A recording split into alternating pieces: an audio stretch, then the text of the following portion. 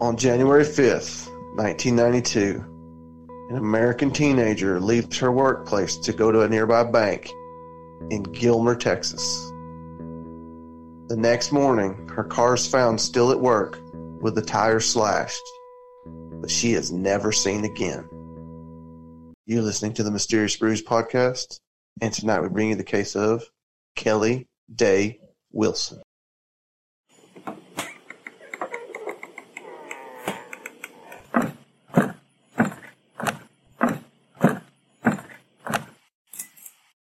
January 5th, 1992, 17-year-old Kelly Wilson was closing up here at what used to be Northeast Texas Video in Gilmer. It was on that night. Kelly would walk out of these doors behind me, get in her car, and never be seen again. I said something like, do you open tomorrow? She said, yeah, and I said, okay, I'll see you. And that was it. What store manager Joe Henry didn't know was that he would never see Kelly again. You know, it was normal evening, Sunday evening, and we closed the store it was right at 8 p.m., and there's a procedure to close. You have to do the deposits and get everything done, and so we got through about 8:30.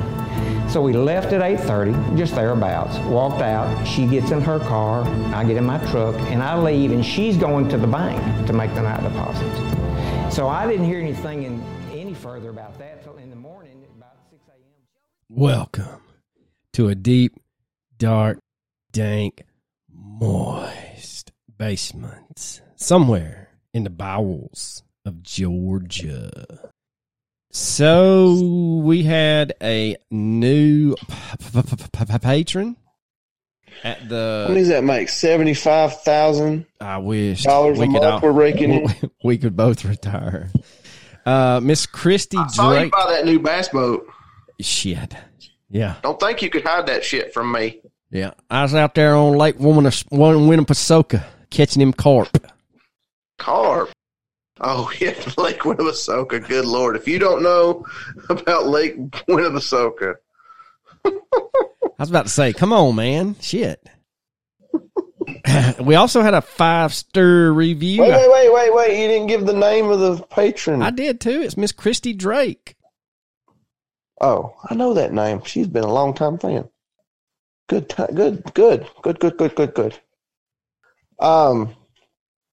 Oh yeah, our 5-star review. Getting some love, man. Can't beat that. We got a 5-star review from a Mabab 3 hour. MAB 3HR. If I said it wrong, hey, come on. That's on you. But we appreciate it. It says, fellow rabbit holers. And then he said, that sounded kind of dirty. Moving right along, I went down a Karen Silkwood rabbit hole a few months back and found you. You did a great job. Been listening since then. Even went all the way back to that very first podcast you did. Thought it was my phone at first. LOL. Don't even care. Seriously, my favorite podcast. Wish I'd found you sooner. Double hearts and deuces.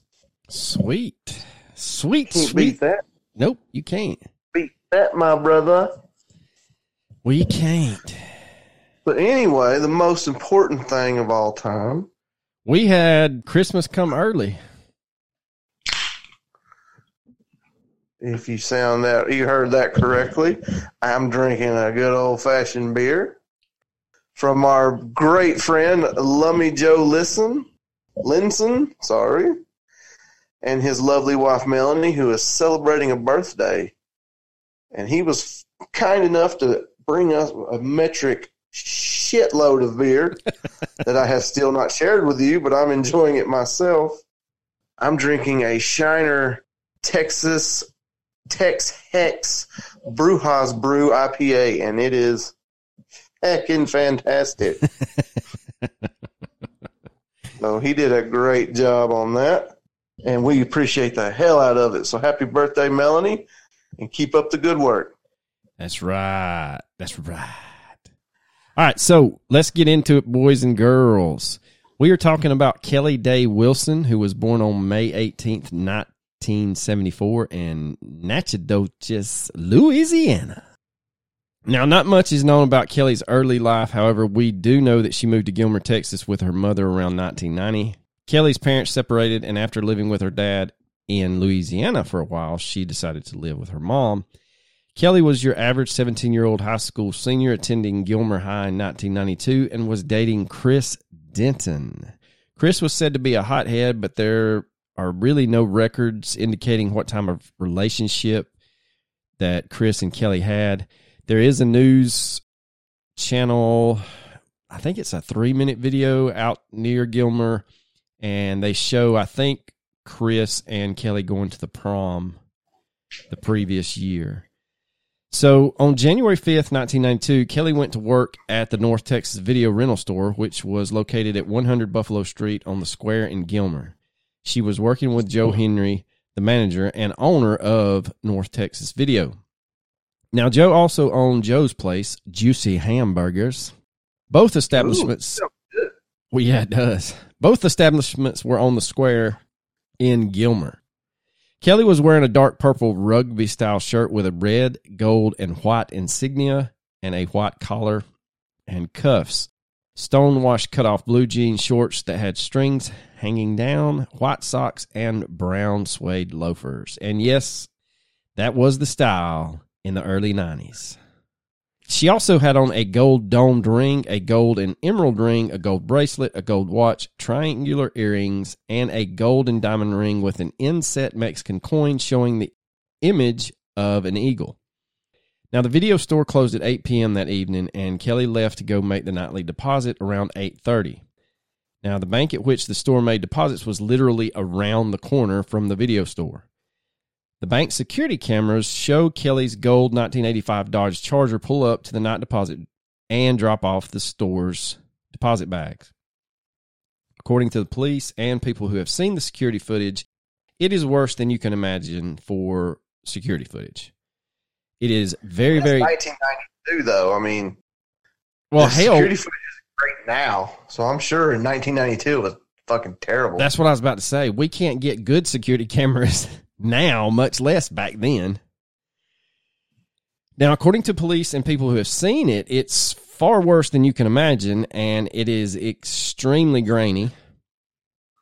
And depending on which article you read, you can see Kelly and supposedly a passenger, or then you watch it again, and it's just Kelly. So that's how bad the security footage really is. You can't make out it is Kelly, but it is a female.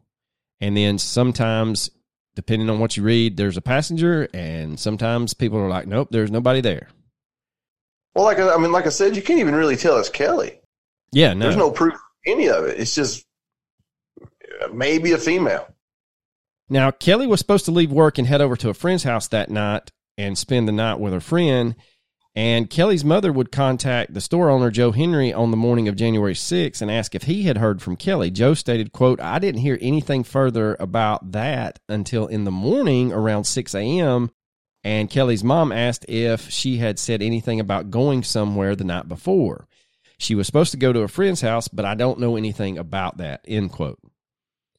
Now, alarmed by not finding any information from Joe, Kelly's stepfather would drive to the video store. There, he would find Kelly's car with her purse and her belongings inside. What was shocking was the left rear tire had been slashed. And we'll post a picture of that 1985 Dodge. Was it just the one tire? That's what it appears. I read it was all four. Well, the way the photo is on WebSleuth, someone did their due diligence on WebSleuth and posted a picture of it. And it is, I mean, it's a vintage 85, and you can tell that the tire is basically flat, and it's been run basically off the rim, and the tire's shifted into the car towards the axle. Yeah, okay. I'm looking at that picture. I just looked at WebSleuth. Yeah, it doesn't look like the front tire slashed, so maybe it was just the back one. Now, what's odd is that's the only thing that is, I guess, awry, except for the fact that there's no keys to her car. So everything she owns is in it except for the keys, and the left rear tire is slashed. Now, Kelly's mom, once Kelly's stepdad calls her and lets her know that they found the car, someone, and I don't know who, but someone contacts authorities. They report Kelly missing, but the mom does get on the phone and let the father know, who is living in Louisiana, and he immediately heads to Gilmer, Texas. Now, first on the suspect list was a 17-year-old or 18-year-old, depending on, again, what is read, skater dude, man. And don't be tagged on skating, bro. Skateboarding is not a crime. That's right. And basically, it's just a kid that someone may have seen that night, and so the police kind of take down his name, and his name is Michael Bibby.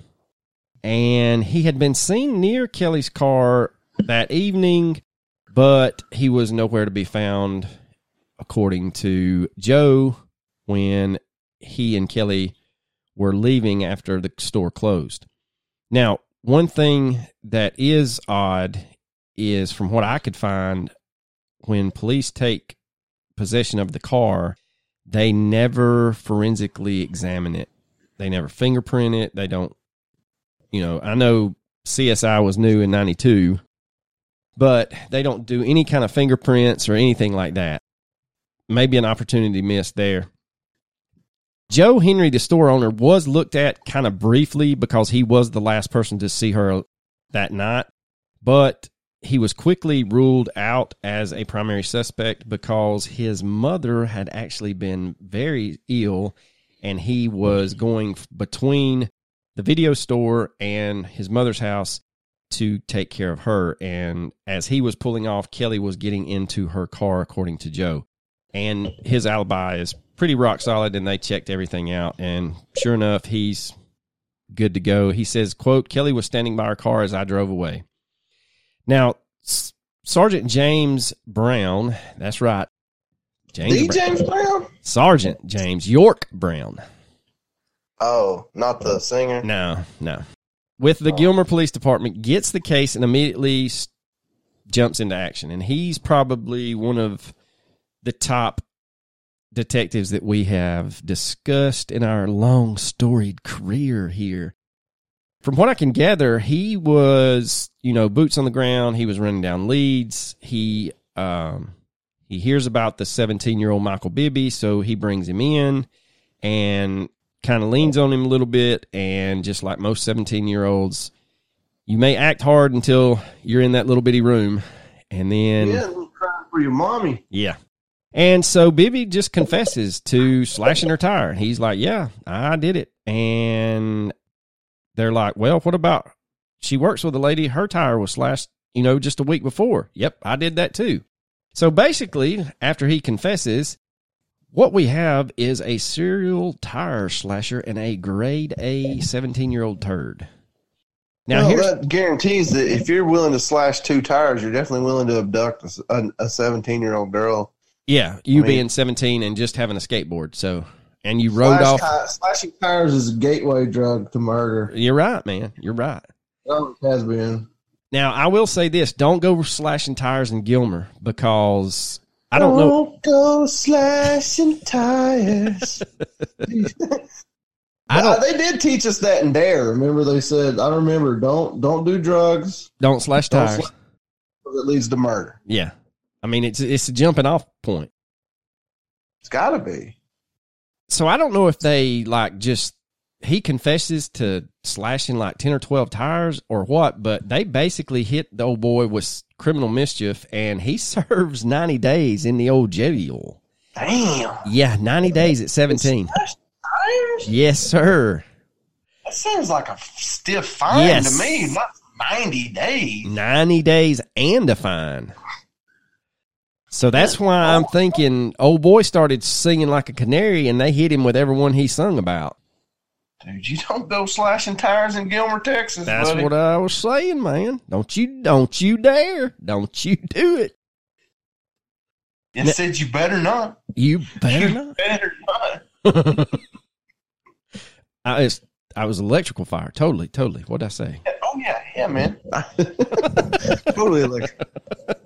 So Sergeant Brown is working his tail off on the investigation and is chasing down several leads in the case, and he would go as far as to start collecting money, along with contributing a large portion of his own personal savings to get a billboard erected with Kelly's missing information on it. Erected. Now, Sergeant Brown starts to theorize that Kelly's tire was slashed when she got in the car and headed to the bank. It was along this drive that he thinks she realizes something's wrong with her tire and heads back to the video store, parking alongside of the building. And this would explain why the deposit was made and why her car was not usually parked along the side of the building. Now, a lot of people have put a lot of stock in that grainy security footage that shows Kelly's car dropping off the deposit. It's been theorized that this was not Kelly driving and she was in the passenger seat. Which, if you take a minute and think about it, this is ridiculous. Because if you're going to abduct someone who is carrying the store's nightly deposit, why in the hell would you not take the money too? I mean, that's been a recurring thing on several cases we've covered. They've left money, like with Blair Adams, and several others that I can't recall at the moment. They leave the money. I don't care what crime I'm there for. I don't care if I'm there to kidnap you. I don't care if I'm there to murder you. I don't care if I'm there to assault you. I'm taking the money. It's a bonus. Think of it as your bonus. That's exactly right. And that's what I was about Blair to say. Adams, they left what? Platinum, gold. $6,000 in cash and then platinum and gold bars. Yeah. You killed the man. Take that shit. And I'm not I'll thinking, never understand it. I'm not thinking that this nightly deposit it may have been $150. Yeah, but guess what? That's $150 you didn't know you had. Yeah, exactly. You didn't have that before the night started, so that's a bonus. And last time I checked, cash ain't traceable unless you get the FBI involved. I mean, 1992, $150. That's at least what? $7.25. That's it. I mean, it'd be at least $127 now. So the Gilmer PD and Sergeant Brown seem to be zeroing in and looking real specifically at the boyfriend, Mr. Chris Denton, and his cousin, Brent Ward. Now, there's not a whole lot out there about cousin Brent, but what I could find says that Brent would wind up telling authorities that he and Chris were out riding around in a pickup truck together on the night that Kelly went missing. When asked to take a polygraph, he agrees and fails miserably. Now, y'all know how we feel about polygraphs. We don't put a whole lot of... Don't take them, folks. Yeah. Don't take them. I'm not putting a whole lot into the failed polygraph test because if he is 17 and you just found out that your buddy Bibby is got 90 days for slashing tires, I'm pretty sure you're a nervous wreck. Yeah. So he did 90 days for slashing tires. I committed murder. They're going to kill me. Now, what is interesting is that in 1995, old Brent gets convicted and sentenced to 3 years in prison for perjury after lying to a grand jury about being at work on the day of Kelly's disappearance. Sergeant Brown, doing his due diligence, goes and gets a hold of the timesheets where cousin Brent is working and discovers that not only was cousin Brent not at work on the night in question, but he also doubled down and approached a coworker and a supervisor and asked them to lie for him, saying that he was working. Yeah, that's not smart. No, not smart. So his supervisor is the one that basically testified at the grand jury proceedings, and his testimony caught cousin Brent in the lie. Now, before he asked his supervisor what was going on, or to cover for him, he supposedly was overheard saying that he and two of his friends had gone to the video store messing around with Kelly 15 minutes before it closed. When asked about whether Brent and Chris were seen by the owner, Joe Henry, Joe would state that he could not remember if they were there or not. Now, I know that seems kind of odd if there's only two people working at a little town in Texas video store.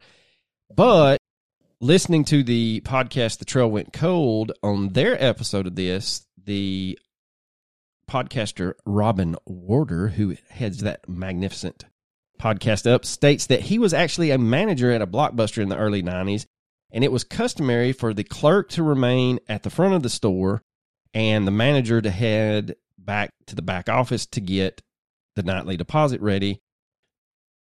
And that would make sense. You would leave basically your hourly employee up there to take care of any last-minute customers that are coming in, dropping off videos, and then restocking. And I know this is foreign to a lot of our generation, millennial, whatever the hell's, but... Xenial. No, it's like Gen... I fucking don't know. I don't either. I just know us Gen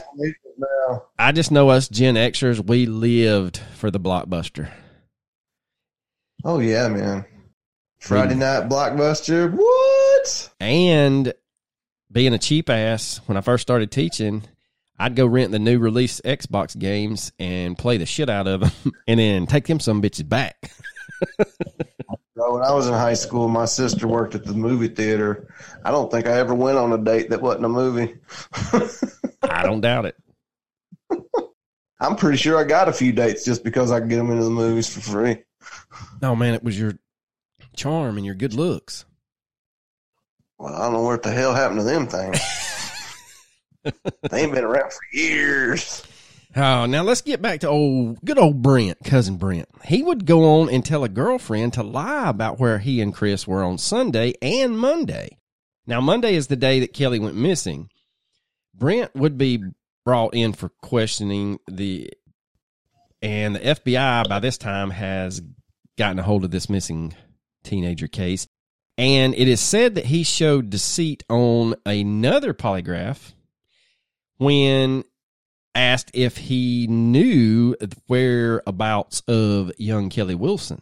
He would, and this is extremely odd, he would then try unsuccessfully to seek immunity for testimony. And it's unclear what his bartering chip was, but it failed miserably. Now, boyfriend Chris Denton was never able to give authorities a solid alibi concerning his whereabouts on the night Kelly went missing. And the way that I've read most of the articles back then is these two goofballs couldn't get their story straight. If you throw out the failed polygraph... First thing you do. Yeah. I mean, it's like they didn't have siblings. I mean, growing up with a sibling, that's the first that we got to get our story straight. How did the house burn down? All right, this is how we're going to say it. Okay, this is how it went down. I don't know. But anyway, they couldn't get their story straight. And if you just throw out the polygraphs, their stories changing is pretty damning. But Chris is basically just throwing shit against the wall, seeing what sticks. And nothing sticks, and Sergeant Brown's not buying it. And according to the Attorney General, Chris would tell various versions of his story for several years. And it is stated that, quote, he was said to have struggled for answers when testifying before a grand jury, just like his cousin. Chris would also fail polygraph questions that the FBI gave about Kelly's whereabouts. The Attorney General's office and the FBI found some interesting things in Chris's vehicle, too. Now, see, young Chris owned a 1984 Chevrolet Celebrity. I'll give y'all a second to Google that. No. He had purchased this panty dropper on August the 29th of 1991, but would sell it just over a month after Kelly disappeared on February the 11th, 1992, to a car dealer in Louisiana who just happened to ship it to Mexico within 2 days. Now, the FBI was able to track the car down in Old Mexico, and probably they didn't have to look too hard because all the panties that was falling down in the wake of this pussy magnet in Old Mexico. But they did conduct a forensic vacuuming of the car and found debris, which did include hair strands, and noted that the trunk mat was missing. Now, what you have to keep in mind is that's about as far as that information goes. There is nothing else out there about whether it was DNA tested, whose hair it was, did they cross-reference it with Kelly's. But you have to take in consideration that since Chris and Kelly were dating, it would not have been a huge deal if they found her hair in his car. What would be a problem is if they found her hair in the trunk of his car. Where'd they find it? They don't say. They don't even say it's hers. Oh, damn. Yeah. They just say they found some debris and some hair. And that's it. Now, unfortunately, Chris Denton would succumb to cancer on March 19th, 2004, and rumors would swirl that he made a deathbed confession regarding what happened to Kelly, but as of today, those rumors have been found to be false. Now, the local DA, Scott Lyford, you might want to keep this in mind, is in Gilmer.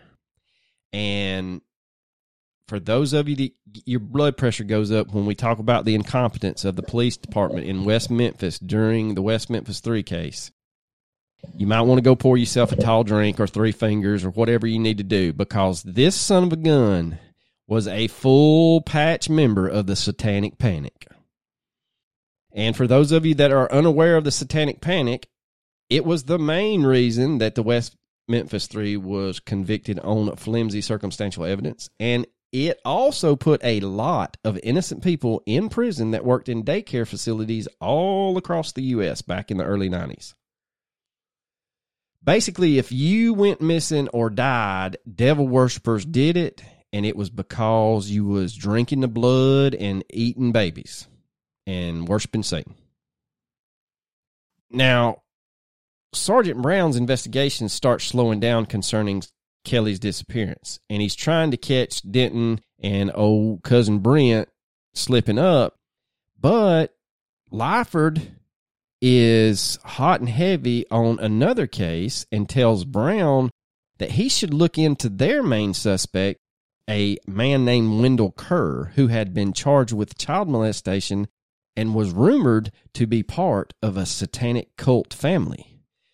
Sergeant Brown does just what the DA tells him, and he's, doing good police work, and discovers that Wendell could not have been the culprit because, according to the trucking company logs for which young Wendell worked for, he was actually in New York from roughly January the 4th of 1992 to January 14th of 1992. He was a long-haul trucker. Now, Sergeant Brown would go to the district attorney Lyford and explain what he had found. Lyford turns around and tells Brown that he needs to stay out of the investigation, and if he does not, bad things will happen. That sounds like a threat. Well, Just saying.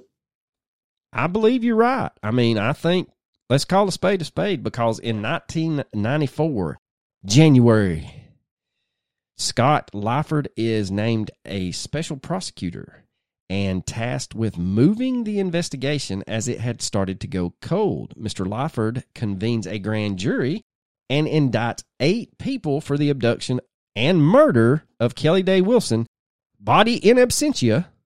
He's just saying that she's gone and dead, despite the fact there's no forensic evidence to support his crazy tale, and the case hinges entirely on erratic eyewitness testimony. Murder indictments are handed down against Eugene and Geneva Kerr, which just happened to be the patriarch and matriarch of the family, the Kerr family. Their son, Wendell, his wife, Wanda Hicks Kerr, Wendell's brother, Danny, 2 family friends, Roger Don Holman and his wife, Tammy Jo Smith, and guess who the 8th person that they say is a part of this sordid tale, devil-worshipping, blood-drinking? None other than Gilmer Police's own Sergeant James York Brown. What the fuck? Yeah, the same man who had put up his own money to erect I said erect again, billboard with all of her information on it. And I just thought the Bible Belt, kind of ended at the Mississippi. But no, The Bible Belt jumps the Mississippi and goes clean through Texas. You don't think the Bible Belt was in Texas? I didn't think it got that far Are you west. out of your damn mind? I didn't think it got that far west. Oh, I'm fairly sure. Oh, no. I'm fairly sure. I'm 100% positive because this shit takes off, and people actually believe that these 8 people are members of a satanic cult.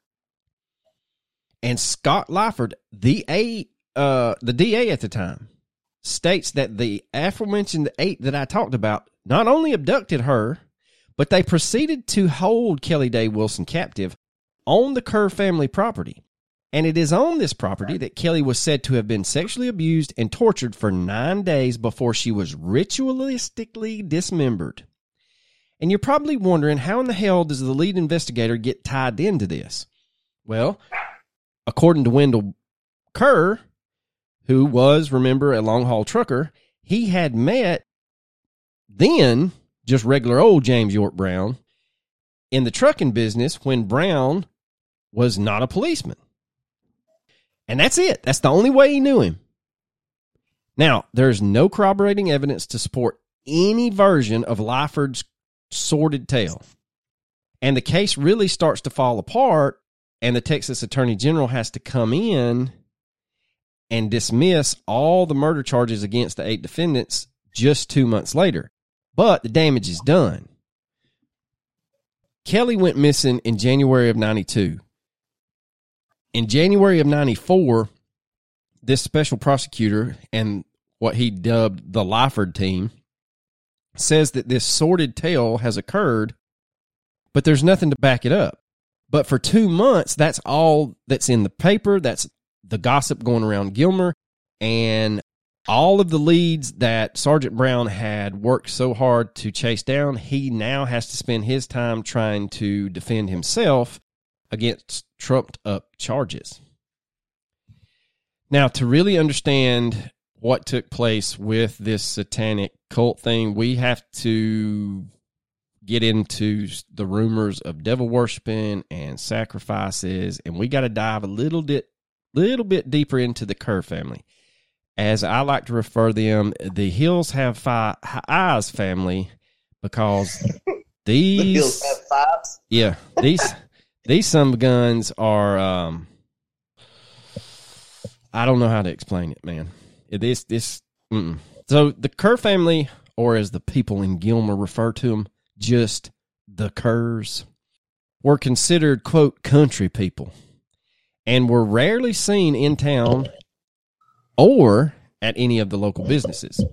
Now, the family mainly resided on Cherokee Trace in Gilmer, which is about 3.5 miles out of town, but owned other property around Gilmer where they had made residence.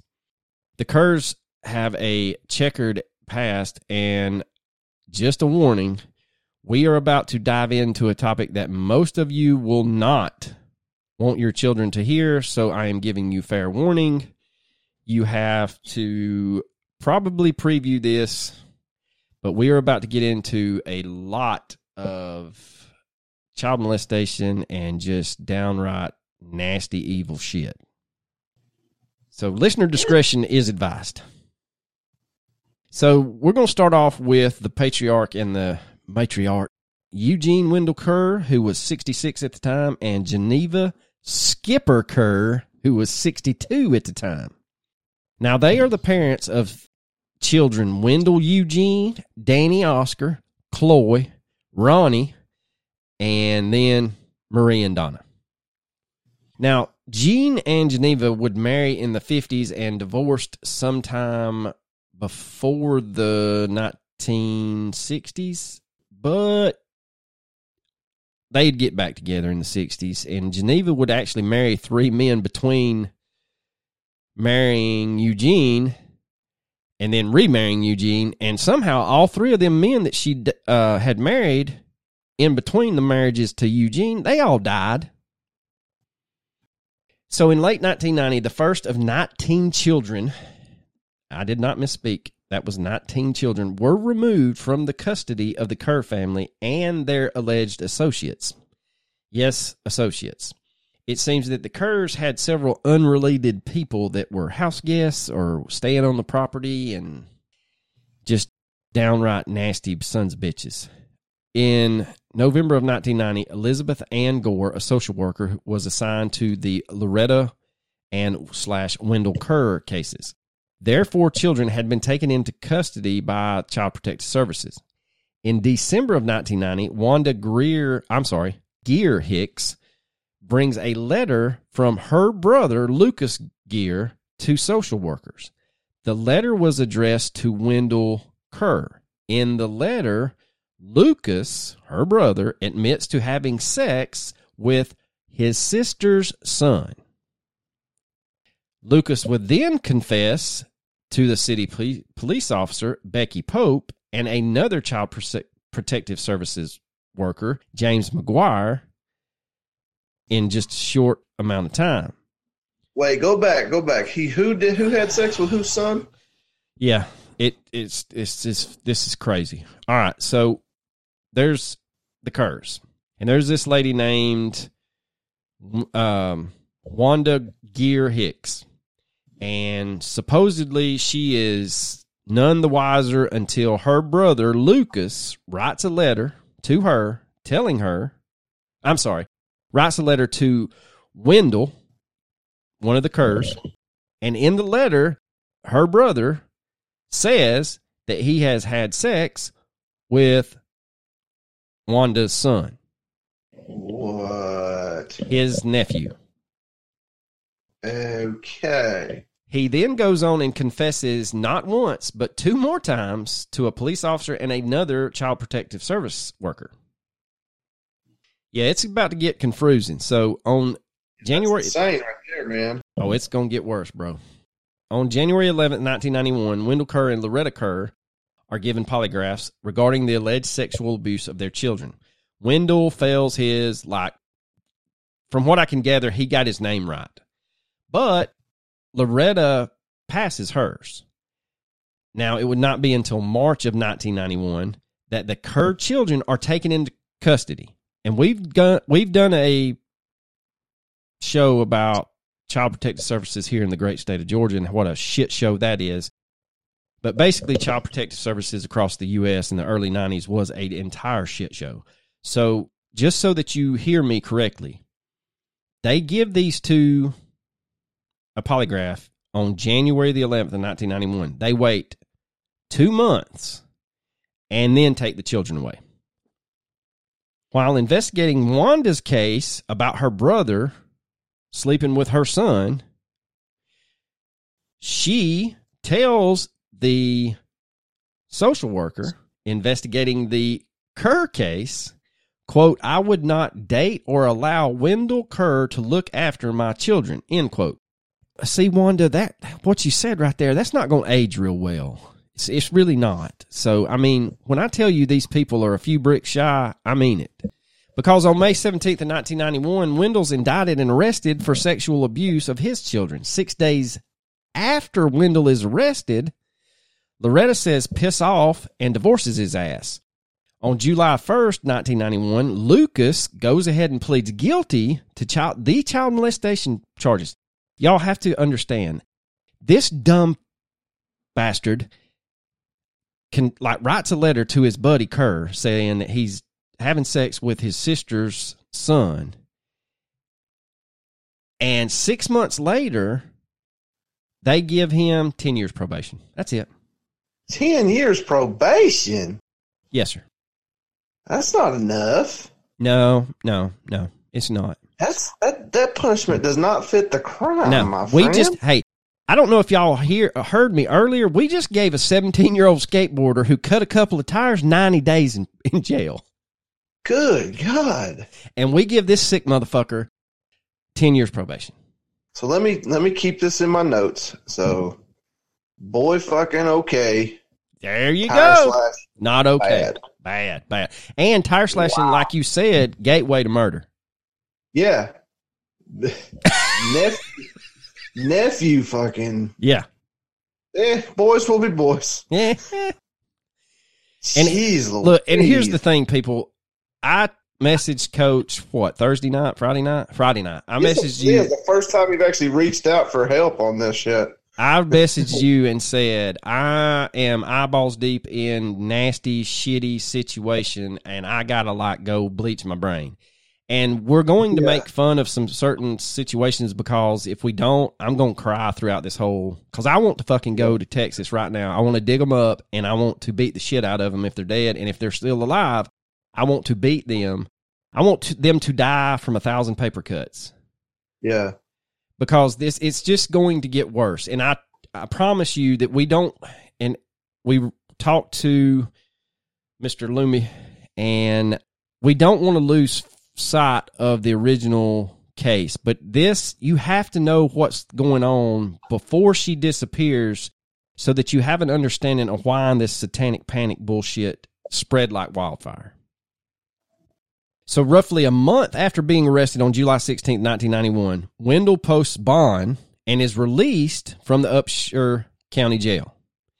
Now, I can kind of see how the satanic panic began because, man, there's so much messed up stuff happening. You got to have an explanation for it. You can't just be like, these guys are sick fucks. You just, it's Satan.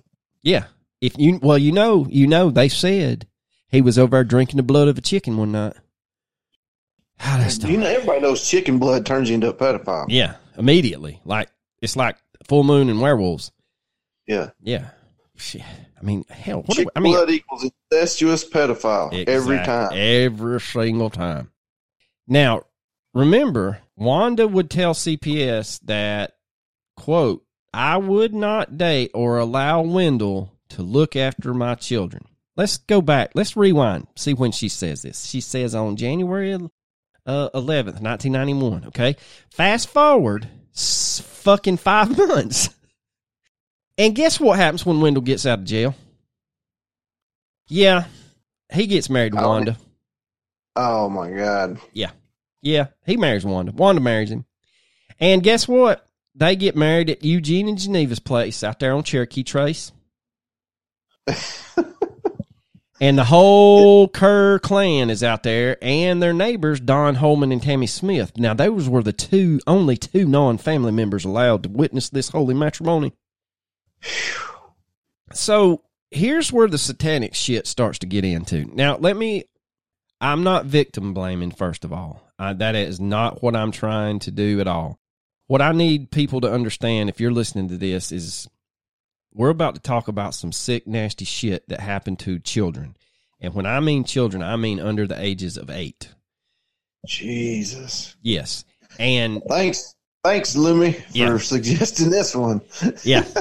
Yeah. We need all that beer after this one. So, yeah, that's what I told him earlier. Children going through that kind of trauma are going to have to find a way to deal with it.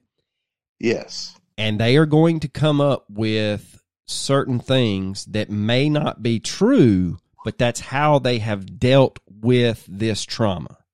I am not victim blaming at all. I 100% am not. I don't wish this on anyone's children. I hope that all of them's dicks fall off, to be honest with you. Not the children, but the molesters. Oh, man, God, why'd you make me laugh? Because this is fucking awful. We got to laugh at certain shit.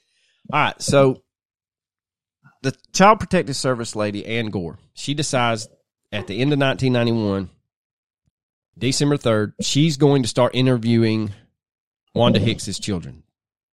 Now, this is Wanda, whose brother had molested his nephew. So one of her children says that they have, quote, a bone collection. And she's like, what? And then they start interviewing more children that have been removed. And they are interviewed by a Upshur County deputy, Kaylin Burris. In that interview, the children tell how people would give Wanda money so that these people could come have sex with her children. They also make reference to video cameras being present, and they have to contact, from what I can figure out this guy is like a child psychologist when child psychologists were unicorns. And so they bring this man, Dr. Charles Fries, in, and he basically conducts an evaluation on all the children. What he found, I don't know. He's not really part of the satanic panic part of this. I think he was basically brought in to see how he could treat the trauma. So on January 3rd, 1992, Ann Gore conducts a formal interview with Wanda Kerr's children, all of them. And one of the childs who had said that he had a bone collection says, I collect people's bones and all kinds of bones, animal bones and people bones. People? Yeah. He goes on and says that Wendell and Wanda taught them how to collect bones. Now, this child is quoted as saying, quote, like if it's an animal, then you dig the eyes out and you cook them in the microwave and then you eat them. And then he says that Wendell and Wanda taught him how to keep animal bones in one box and keep human bones in another. And this boy goes on to say that before too long, he had so many bones that he had to make different boxes for white people's bones and black people's bones, and one for just animal bones. Yeah. God. Now, he acquired so many boxes that he then had to put all of his people bones together because he didn't have enough boxes to keep them straight.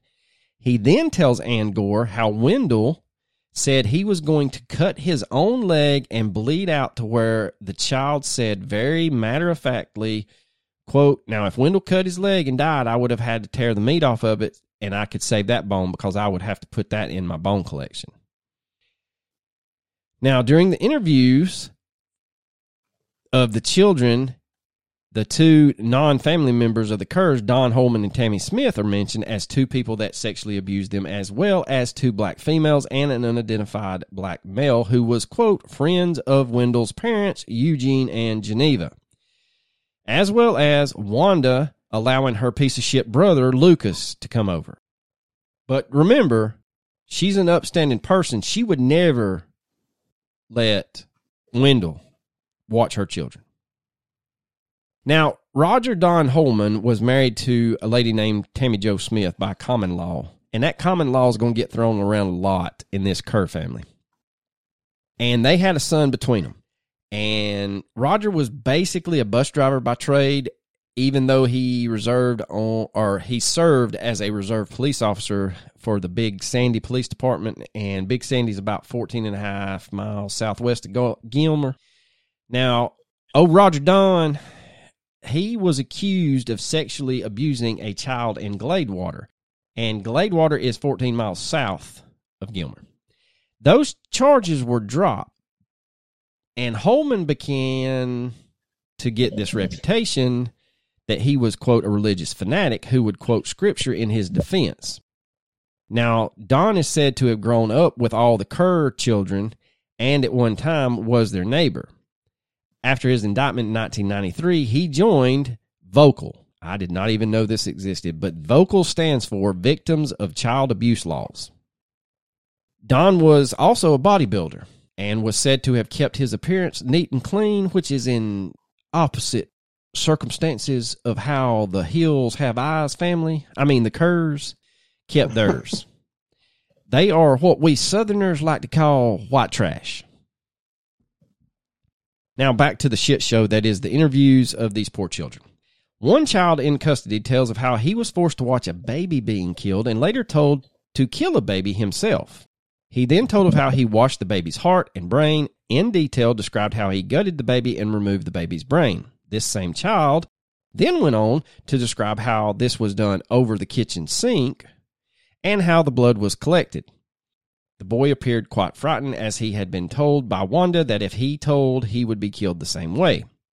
All of the children made reference to what they called the devil's pot. And the devil's pot is where all the blood was kept when they were cut. So if they cut themselves, they would have to go and, before they bandaged it up, and put some blood in the devil's pot. They told of how Wanda would cut their hands on purpose and make them bleed into the devil's pot. There was a reference to a pregnant woman and a large hole being dug in the ground and a fire being made one child started having severe panic attacks when he actually hurt himself on a Coke can, and the Child Protective Service worker tried to put a Band-Aid on him. And when asked why you don't like Band-Aids, he replied, quote, "Wanda put tape over my mouth, her tie my hands," end quote, referring to Band-Aids. The children also referred to the sex as, quote, "making honey," and they spoke of handcuffs being tied to the floor, white powder being sprinkled on cake, and being served coffee that, quote, "had something in it." The stories that these children told get nastier, and sicker, but hopefully you get the gist of what, quote, allegedly was going on at the Kerr family residence. God, man. Yeah, I think we've said enough. Yeah. If just a fraction of that shit's, and that's what I'm saying, they're guilty as hell of child abuse and child molestation. If a fraction of the other shit is how they dealt with it, I think you have to give them a pass because they're so young. I don't know, man. It's just fucked up. Anyway, so probably everybody, especially coaches, like, how the fuck does this tie into Kelly Wilson's case? Well, as all that shit was going down, Kelly goes missing in the middle of it. Now, remember, Don, the bodybuilder, his wife, Tammy, she also had a child from a previous marriage to a man named Raymond Smith. Raymond hears about the Lyford team investigating the Kerr sexual molestation and devil worshiping, and tells investigators they need to look into the satanic child molesting because he heard the Kerrs and their associates were the ones that took Kelly the night she disappeared. So Kelly goes missing on January 5th, 1992. Just after that, Danny Oscar Kerr is brought in on allegations of child abuse when he and his common-law wife, I told y'all they like to throw that word around, Connie Martin, decide that they just can't patch things up. Now, Danny's indictment stems from a 5-year-old that confronted Danny in Walmart while the 5-year-old is with a foster mom. Up until this point in Walmart, the foster mom had no idea that she was fostering a child molestation victim. And oh, wow. Yeah, the 4 Kerr Martin children were immediately, supposedly, allegedly removed from the home. The oldest of these told of satanic rituals as they settled into foster care and referred to their grandmother Geneva Kerr as, quote, the bitch. They also told of another child. This is Raymond Smith's son by Tammy Smith. And these children begged Child Protective Service worker Ann Gore to rescue Raymond and told how he had suffered the same abuse as them. The children drew pictures that depicted all the acts that were done to them. Now, February 11th, 1992, Wanda is confronted by her children regarding the sexual abuse, the videos, the devil, and selling them for sex. Loretta's children are taken back into custody. I have no idea why. And then it's decided that they're going to make this photographic lineup so the boys could identify who molested them. However, this is never done. And sometime in May of 1992, Wendell pleads guilty to indecency with a child and relinquishes his parental rights. Wanda also relinquishes her parental rights as well, but wait for it. At the time she relinquishes her parental rights, she's carrying Wendell's child. You can't make this shit up, even if you did crystal meth for 10 straight days. I mean, what the fuck? But anyway, all right, so there's some other, like, weird shit going on with a foster mom, and then it's kind of found out that there's a foster situation that the Kerrs know, and it's no better for these children at this foster house. And then Wendell gets 10 years probation. I guess, molesting your children, it's just automatic 10 years probation. Now, supposedly, Wanda's children are taken to Austin, Texas, and put in foster care there. Now, we kind of referred to this in passing, but the Lyford team that's investigating this whole shit show, and when y'all this goes on until 94 or 95. There's a lot worse stuff that we could get into it. I just can't. But the Lyford team consisted of Ann Gore, who was working as a caseworker for the Texas Department of Protective and Regulatory Services, or Child Protective Services. She had extensive knowledge of, and according to documents, and witnessed testimony of all types of sexual and satanic abuse described to her by the children. Debbie Minshew was also on the Lyford team. She was a pregnancy-related service worker and a specialist in sexually abused children. She was also witness to these children's testimony.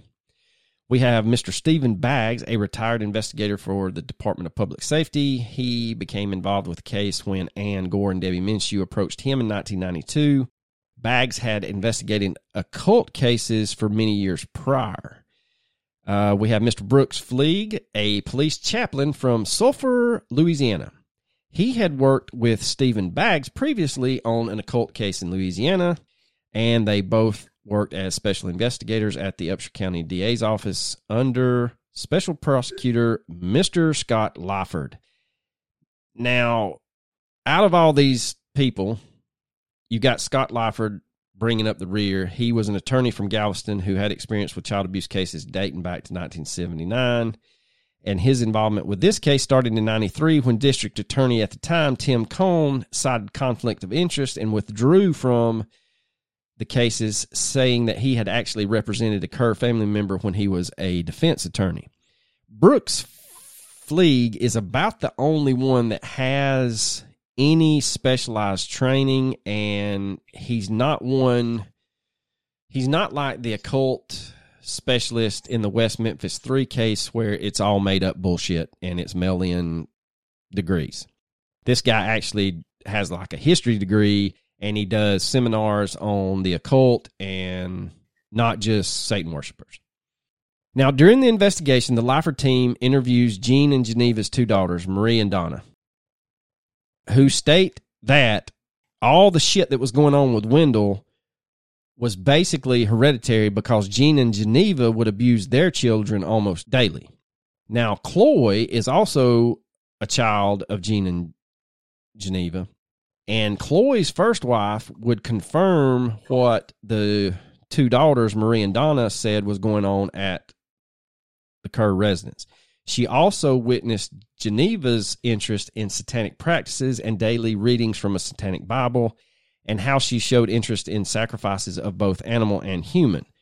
Now, Marie had an adult son who worked for pregnancy-related services in which she did not trust because of his contacts with the brother Danny Kerr. I swear to God I'm getting through this, and then we're going to get to theories. Y'all, this is a convoluted story, but you got to, and you'll see why.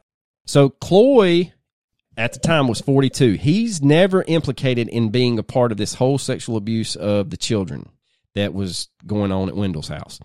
Chloe was cooperative to a degree, but despite his knowledge that shit was going down when he was younger and the sexual abuse of his sisters, he still defended his mother and daddy and his brothers. Now, Chloe's first wife from Greenville said that he had nothing to do with helping her, protecting her, or anything of that sense, and that Chloe would kill anyone Mama Geneva told him to. Chloe gave a statement on things he could remember regarding his family, which included seeing a white police car parked beside the house on Cherokee Trace, and on one occasion in 1991 was introduced to a young blonde female by Geneva Kerr as my friend Kelly. When Kelly Wilson's disappearance was all over the news, Chloe just happens to remember seeing a ring on Geneva's finger that matched the description of one Kelly was wearing the night she disappeared. Marie, Ronnie, and Donna Kerr also mentioned seeing Geneva wear this ring in the summer of 1992. Ronnie would go as far as to try and buy it from Geneva, but Geneva would not sell it. And all the children found this odd because she would sell anything she had at any time, including sexual rights to her children. Now that that's over with, thank God. We get to theories. Now, Kelly's biological father never believed the whole satanic panic explanation carried any weight and thought that Sergeant Brown was really on the right track before his investigation was derailed by this bullshit. And Kelly's mother, on the other hand, bought it hook, line, and sinker. And I'm pretty sure there was a preacher or a reverend involved, and he probably helped her. But despite the fact that Sergeant Brown was in contact with Kelly's mother, from what I could read, if not weekly, at least twice a month, telling her that he was still getting leads, he was still working angles, she takes this whole thing that he is part of this satanic cult and runs with it. Now, if we throw out the satanic panic situation in The Hills Have Eyes, we are left with basically 4 or 5 people. Actually 4. We got Joe Henry, the video store owner. We got boyfriend Chris, cousin Brent, and skater, serial tire slasher Bibby. Now, we know that Joe was basically taken off the board early because he's going home to take care of his sick mother. What is a little shady is that in 2004, Joe's arrested for child pornography. Now, this is where the internet goes fucking crazy and says that that's proof that he had something to do with Kelly's abduction. Now, while child pornography makes you a grade A piece of shit, it's not a gateway drug to kidnapping and murdering. You never know.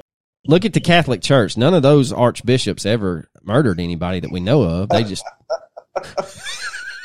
Oh, I know that they have. There's a Netflix documentary about it. I can't remember the name. The Watchers, the Keepers. Keepers, yeah. Ugh. But anyway, so let's get back to the serial slasher, Michael Bibby.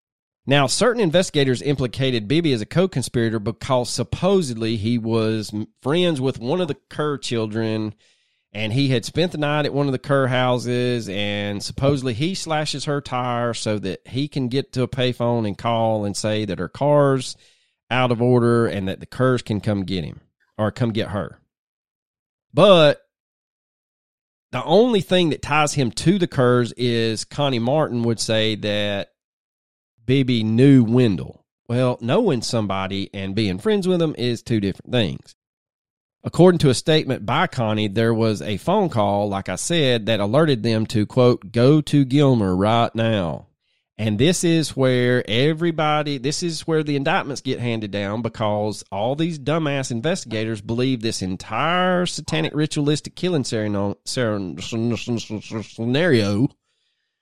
that would imply that Bibby made the call so that Kelly could be, quote, acquired by the Kerrs. Now, just like everything else the Lifer team came up with, you have to take a speculative look at their findings. They present some convoluted evidence that Michael Bibby lived with Wendell and that he was friends, but when you fact check it and you find these so-called witnesses, then these witnesses kind of all of a sudden, they can't corroborate it, they can't get their dates, and then sometimes they just don't remember. You know, that was so long ago, I just don't remember what I said. Now, Bibby wouldn't do himself any favors when he was questioned by the FBI, failing the polygraph questions concerning Kelly's whereabouts, but also keep in mind, the poor 17-year-old bastard had just been told he's going to serve 90 days in jail. I think at the least you got a punk kid who got off slashing tires and didn't think he'd ever get caught. Yeah, maybe. But he did do 90 days, though. Dude, 90 fucking days? How many tires did he slash to get 90 days? Just the 2. No, well, they said he was a serial. I mean, to be serial, you got to do 3 or more. I don't know, man. I think to be serial, you're supposed to be part of a balanced breakfast. Well, I thought you had to have oats and raisins. Now, as of the airing of this episode, Michael is still alive and well in Gilmer, hopefully not wanting anyone to put 2 and 2 together. Like I said, I don't think he had any malicious intent. I think he was just a punk 17-year-old kid that was just acting out and got railroaded when he confessed to slashing tires. And just happened to slash the wrong fucking tire on the wrong night. Now, we get into a scenario before we get into the other two geniuses.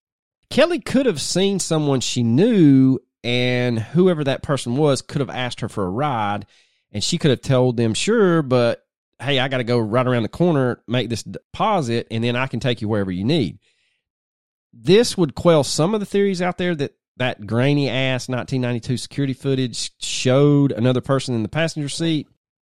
Since the night deposit was a lot of cash back then, I still couldn't get I'm thinking it had to be no more than $250. But still, for a video store, that's a pretty good night. Because what were they back then? What, $3? They'd gone up to $5 before they closed? Something like that, yeah. Yeah. So, I mean, you're renting a shit ton of movies if you're depositing, or I guess, well, however the fuck I'm trying to say that. If you take $250 and divide it by $3 a pop, I mean, that's a pretty good night for a local video store in Gilmer, Texas. Pretty much, yeah, that's pretty good. So, since the night deposit did have some cash in it, from what I could see and learn about Kelly, which there's not a lot out there, but what I did find was that she was a very, grounded young lady. She had a good sense of right and wrong. It just seems out of character for her to be careless with, say, picking up a stranger and then putting money in a night deposit. I just don't buy that. So if she did pick someone up, if that grainy ass security footage does show someone in the passenger seat, it had to be somebody she was disarmed by because she knew him. Now, in a 20-year anniversary article on this case, an unnamed police officer is quoted as saying, quote, 3 people know what happened to Kelly, and one of them is dead. Now, remember, her boyfriend, Chris Denton, died in 2004, and the 20-year anniversary would have been 2012. So whoever this person is basically saying that Chris had something to do with it. Now, before Sergeant Brown and the other 7 were indicted for the satanic panic angle, the chief of police of the Gilmer Police Department stated that Chris Denton, Michael Bibby, and Brent Ward were, quote, best suspects we have. Those 3 have to know something. A lot of people lied to us, and one of those 3 knows what happened to Kelly Wilson, but I cannot prove it, end quote. Now, the chief never said that they killed her, just that one or more of them knew what happened to her. Now, Bibby stated that it was just a coincidence that he fucked up and cut the tire of a lady that happened to go missing a few hours later. And there's nothing that I could find that stated when he actually slashed the tire. So it is plausible that she was abducted before the tire was slashed. However, looking at that picture that we're going to post, it doesn't appear that that's the case because the tire has been driven some distance for it to work its way towards the axle. And it would also lead you to believe that, like I said, she knew her attacker and either a weapon was produced after she made the deposit and a third party was involved to take her from the scene. But again, we're getting into some speculative, crazy shit. Now, Denton and Ward were considered as prime suspects, like I said, before the satanic cult charges dropped. We know that Chris had a temper and also that he had an argument with Kelly the night before she disappeared. What that argument entailed is probably just typical 17-year-old bullshit drama. Trust me, shit's going on in my house and I want to kill someone. Denton would also be charged in a stabbing incident, however, later in 1992. So I think Chris's temper kind of got the best of him. If we throw out the failed polygraph test and just look at Chris and cousin Brent's statements to police, you got a situation where these 2 just could not get their story straight. Add to that the fact that Chris makes a special trip to sell his fucking car in Louisiana to a dealer who just happens to ship their cars to Mexico, and it's one of those things that make you go, there might be something here. We also have the fact that cousin Brent is indicted for perjury for lying about his whereabouts on the day Kelly went missing. This is the claim that he was working at his job and tried to get his boss and another coworker to tell the authorities that he was working that day. But the dumbass forgot And even if he had been working, he would have gotten off at 4:00 on the day she disappeared. That gives him 4.5 hours after he said he was at work, where he could have done damn near anything. And here's the other thing. It's not like this statement gave him a rock solid alibi. So there must be something more that's not been released to the public so that perjury charge stuck. You're just not going to charge someone with perjury if you don't have the evidence to back it up. And that evidence doesn't appear to be in the public as of today. Now, Cousin Brent was said to have made the statement that he and 2 other people were at the video store 15 minutes before the store closed, and that the unnamed police officer also stated that with 3 people knowing what happened to Kelly and 1 is dead, you have another what the fuck moment. But again, it's all circumstantial. He said, she said, bullshit. You have to also think about Joe Henry. He was asked if the dynamic duo of Chris and Brent were at the video store when they were closing. And while he may have been in the back, if 3 males walk in and they're fucking with your only associate, you're going to know that there's somebody in that video store. And that kind of throws a monkey wrench in Brent's innocence and how all of these fucking indictments they're just throwing indictments to everybody. I mean, fuck it. We'll give the Kurz indictments. We'll give the sergeant investigating it. We'll give everybody a fucking indictment. But the only one that stuck was the one to Cousin Brent. So again, it makes you go, what the fuck is really going on here that they've not released? They've got to know something. What we can say for certain is that Joe Henry left the store to go to his mother's house, and Kelly, sometime after making the deposit, she is met with foul play. Whether her abductors meant to kill her or not, she more than likely met her demise that evening, and her remains were hidden and remain hidden to this day. Kelly Day Wilson was 5'2" and weighed 120 pounds with blonde hair and blue eyes, and was 17 years old at the time of her disappearance. If you have any information about this case, please contact the Gilmer Police Department at 903-843-5545. Here's the thing. If I never had found the satanic panic thing, I think they're on the right. I think Sergeant Brown's going to make an arrest within a year. I don't know if it's going to be boyfriend Chris and cousin Brent, but I think he's going to put a thumb on them hard enough. He's going to find out what's going on, because he seems like a grade A guy. And you know, the biggest tragedy is Kelly is missing. The second biggest tragedy in this case, without getting into the child molestation, is the fact that this man's career was ruined by uncircumstantiated, just made up bullshit because he pissed off a special investigator. I mean, the man wound up, I think he took his own life, if I read correctly, much later in life, but he was married, his wife left him. Now, the chief of police stood by him, but the community outcry was such that the chief basically said, look, we're getting more complaints, so I'm going to have to let you go. Now, Texas being Texas, if he was Buford Purser, he would have just turned around and said, look, fuckers, he's innocent, and that's that. I don't know. I really don't know what to think in this case. It's crazy. It's hard like you said about the satanic panic, you think he'd make an arrest, but it's hard to describe to people that weren't around then. And I was a kid. I mean, I learned about it.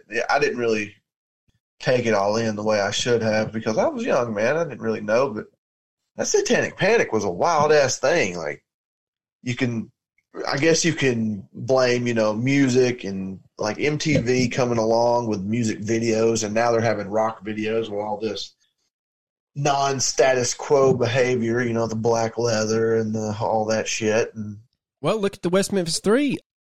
Not Eccles, but the other guy, his best friend. The only reason he was looked at is because he wore black Metallica shirts. Yeah. I just don't get. It's that whole thing. I don't know. Society can be so fucking disgusting.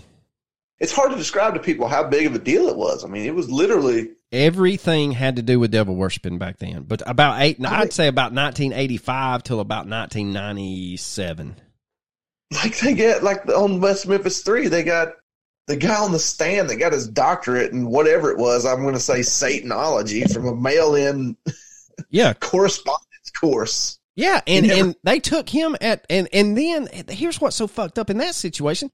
The judge allows the state to have this dumbass up there, and they won't let a licensed psychologist from, I think, Chicago come down and defend Eccles and them. Because, well, we ain't letting no northerner come down here and tell us how to run our little Arkansas town. I just don't get it, man. I still don't get it.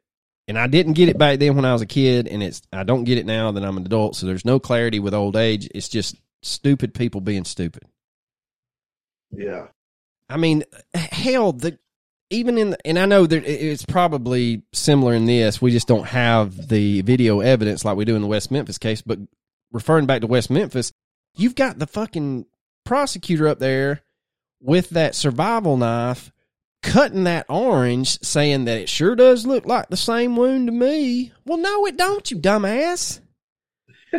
And you found the knife in a fucking pond a year later. I mean, but anyway, I think just like in the West Memphis 3 case, the biggest tragedy is all this satanic panic bullshit took away from 3 missing children in West Memphis, Arkansas, and this satanic panic bullshit took away from the fact that this 17-year-old young lady had her entire future in front of her, is basically gone. Yep. And that's what's lost in that situation, because you just squash any lead, because now all you got to, oh yeah, man, I knew old Sergeant Brown. He was over at the Kerrs. Well, you ever think maybe he was over at the Kerrs because he knew they were pieces of shit? I mean, I just don't get the rationale. Like you said, people just don't understand. And when I listened to The Trail Went Cold, their episode about this, he said the same thing, but he grew up north of the Bible Belt, and he still can't wrap his brain around how, and when I mean north, he sounds like he's from Canada, so he may be up there. He's one of them Yankee boys. He's one of them fellers that has to shovel snow. New York City, get a rope. So what do you think, man? I mean, like I said, I don't really have. I think Sergeant Brown was going to find, and then he got screwed over. Whether it would have been Dumb and Dumber, I don't know. Well, I think somebody clearly got away with murder, and I think that it's possible that the satanic stuff got in the way. But who knows, man? Maybe he was on the right track, and I mean, he got screwed over. But maybe the satanic thing may have been. Maybe not Satan, but the molestations and all that with that family, maybe it was on the right track. But you got to investigate closer to home. That's always the first thing you do. That's what I guess. Yeah. Abandoned suspects. You can't think tie. You got a more spectacular lead, more salacious or sensational or whatever. I think the thing also, and just kind of echoing what you're saying, is it's a very loose string tying her to the Kerrs or her interacting with the Kerrs, because it's well known that they never came to town. So it's not like they're coming in every weekend and they see this hot little blonde girl at the video store. They just don't. I don't see their worlds interacting. Like, hell, she probably didn't even know the Kerrs existed. Yeah. And so, like you said, you start at that inner circle and work yourself or work your way out. Here's what's so crazy. And when I messaged you earlier that, Friday night, early Saturday morning, and basically said, look, man, I'm down this rabbit hole. The further you look into the Kerrs, they've got 2 of the brothers, or 2 of the sons, I guess is how you should look at it. 2 of the sons are basically long-haul trucker serial killers. I mean, they have left some circumstantial bodies in their wake. And then one of their ex-wives basically was kidnapped from a family friend and kept at the Cherokee Trace property. And basically all the brothers, and y'all can just imagine how many children this young woman had to sire until she was able to get free. And they said that the way that whoever, it's almost like an indentured servant, that one of the Kerrs had her birth certificate, and that was her only form of identification. And whoever it was kept her birth certificate in their wallet as basically the little thing to hold over her head. Now, don't you run, honey, because ain't nobody going to believe you're so-and-so. They just know you're my wife. I mean, it's fucked up. Yeah. Kind of what we do here, man. We cover fucked up shit. Yeah, but this one got out there on the envelope edge, and I don't want to ever go back that far. Because like I sent you, I'm looking at 20 pages of notes. We finished, I think, a decent dabbling into what was going on, but there's 10 more pages just on the Kerrs. And I just... And if anybody wants to do more research, Arlo would be more than happy to I'll email you that shit in a heartbeat, and you can just bleach your eyes out after you read it. Oh, but anyway. All right, so recommendations. You go first, sir, because I've got a good one. All right, I wish you hadn't have done that, because now I can't think of mine. All right, so it's a TV show. It's on Hulu. It's got Hilary Swank, something to do with Alaska. What the hell? Oh, I've got two, actually. Yeah, I forgot my original one until because of what happened yesterday. Alaska Daily. It's on Hulu. It's a cool little show. It's a little quirky, but I mean, you don't have to think, and it's kind of, it's got a good subplot, or it's got a good plot to it. They've not weighted it down with a bunch of this bullshit subplot stuff that I cannot stand. So right now we're about 3 or 4 episodes deep into it, and it's nice, man. It's nice. So what you got two? You gonna double dip on me? I've got to, because these both need to be said. If you like Yellowstone and you like weird shit, Amazon Prime, Outer Range. It's got Josh Brolin in it. Dude, I couldn't get past the 5th episode. It's good, man. It's well written, but there's some crazy ass shit. Has season 2 come out yet? No. Okay. How are you going to get to episode 5 out of 8 and not finish? I just got tired of trying to keep up with it. Go back and finish it, you dummy. Anyway. It is fucked up, though. My second recommendation, since the new rankings came out, and we're going to put this out on Tuesday, November 1st. On Saturday, I recommend everyone tune to CBS to watch number 1 Georgia take on number 2 Tennessee. And with any luck, the good guys will come out on top. Well, that means they're wearing red and white. No, sir. Red and white, y'all are red and black, ain't you? No, red and silver breeches. Red and silver breeches, boy. Don't you get Tennessee that shit wrong. wrong. So good, them black uniforms. I know, but listen, I know every fan base has their own breed of dumbass, but I was so sick and fucking tired of hearing about how we're wearing black against Kentucky. We're going to break out the grays against Georgia. And I'm like, you fucking moron. You're the away team. You have to wear some form of white. And I was just like, y'all are so, you just, you're stupid. You're just so stupid. Stupid, as the guy that we used to coach with says. You can wear your home jerseys away. You just have to forfeit a timeout every half. Shit. And I don't think that's smart. I was going to say, I don't think you're going to shoot yourself in the foot.